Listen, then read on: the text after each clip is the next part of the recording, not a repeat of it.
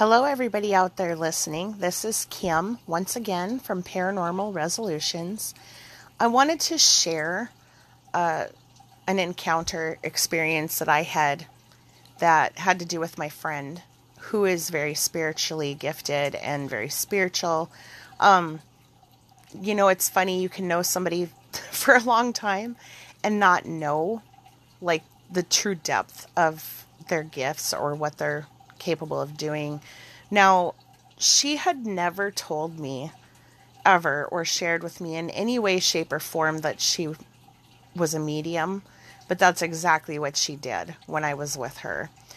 It was, several months after my father had passed, and I was having a rather hard time, just adjusting. I was very close to my father.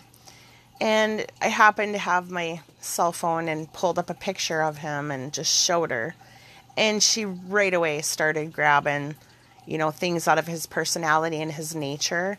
She was talking back to the picture and then like relaying to me. She's like, "Oh, no, you don't. Yep. Okay." She's like, he had a dirty mind, didn't he? And I'm like, yeah, oh yeah. He was always making comments about women and, he just kind of had that sense of humor, and that was his nature completely. And mind you, she did not ever meet my dad or know my dad in person, so this is strictly off what she was getting. And she said, he's not gone. He's not going to go. And I said, what do you mean? Because, I really believe my dad crossed over. I don't feel like he's around. So I said, I don't feel that he's here. And she goes, and you're not going to. And I said, well, why? And she said that, he was hanging around because of what was about to happen. And I said, happen? She said, yeah, with your oldest son. And I said, you can't do that to me. Like, you can't tell me something's about to happen and he's afraid to cross over. He's got to be here for me kind of thing. Like, nobody wants to live in that kind of a nightmare, like worried about your child. So right away I'm panicked. I'm like, what do you mean? And then she totally channels him. So now she's talking like she's him. Well, I don't know who else to say it. He's got to not go to work. He can't go to that job. And how much more clear can I get? And I'm asking questions. And this was my dad's personality to a T. He would say something, but if you asked too many questions, he was flustered. And it sounded like his choice of sentence, what he would say. Now I'm even more panicked because now I'm really believing there's a message, there's something going on, my son's in danger, what the heck, right? So now I've got a decision to make. So do I leave and when I go home act like nothing's wrong and protect my son and not scare him? Because number one, he was really close to my dad as well. This is going to affect him. If I tell him, it's going to be hard and it's going to scare him. It scared me. So do I wait and see, or do I just tell him? Do I sit down with him and say, look, this happened. What do you think? So I chose to kind of sit on it for a while. I'm like, I'm not going to add that kind of anxiety and panic. I'm not sure if I'm buying into this. I mean, yeah, it seemed like my dad, but I know that there's, it could be anything. So I'm like, I'm going to wait this out. Well, it was later that week. My son asked me to sit down and talk to him. So I did. And he said, Mom, I have this horrible feeling about work. And I said, what do you mean? I don't know. He goes, I think I'm going to be hurt or killed at work. And what he was doing at the time was, driving a cab, and he was exposed to all walks of life, and there were some violent situations that had happened, some dangerous things.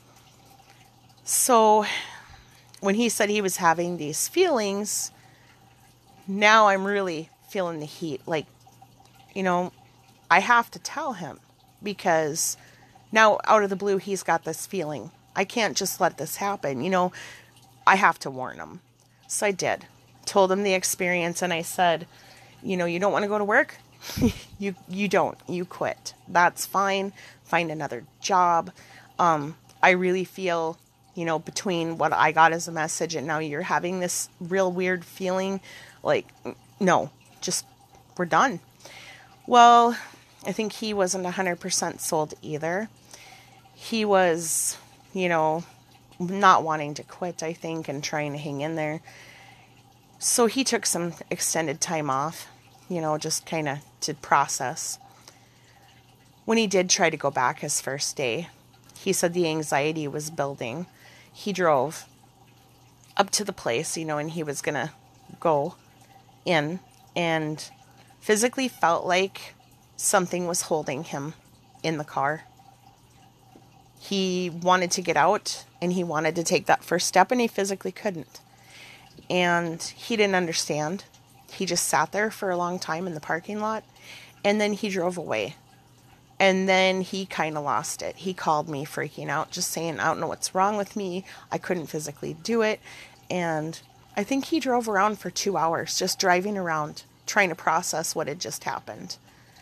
He said, Mom, I felt like if I walked in there and got in, did my job for the day, got in the cab, it was going to happen. Something so bad. Something was about to happen. So I was like, fine, it's a done deal. Like, I'm glad, like, you didn't go. And so next time I saw my friend, I talked to her about it. And she said, I said, is it still going to happen? Is something bad still going to happen? Nope, the situation had been fine, blah, blah, blah. And then, she felt like everything was fixed. My dad was telling her that now everything would be okay as far as that goes. And she said, by the way, he's still around and you're going to have him there till Christmas. On Christmas, he's going to cross over and he'll be gone. He'll go home. And right there, I thought, it's just so strange. I don't feel him. Definitely, probably was a message. And maybe in those situations, if he was really around, I wasn't able to feel him because feeling him could have been sad for me. I miss him a lot. So maybe I wasn't exposed to that. I don't know how it could be made up or fake. How could my son have the same feelings before I even tell him about this? Was it random? How did she know my dad's personality? Why was she speaking to me like how he would have spoke to me? It was just too many coincidences, guys. I firmly believe that was a warning.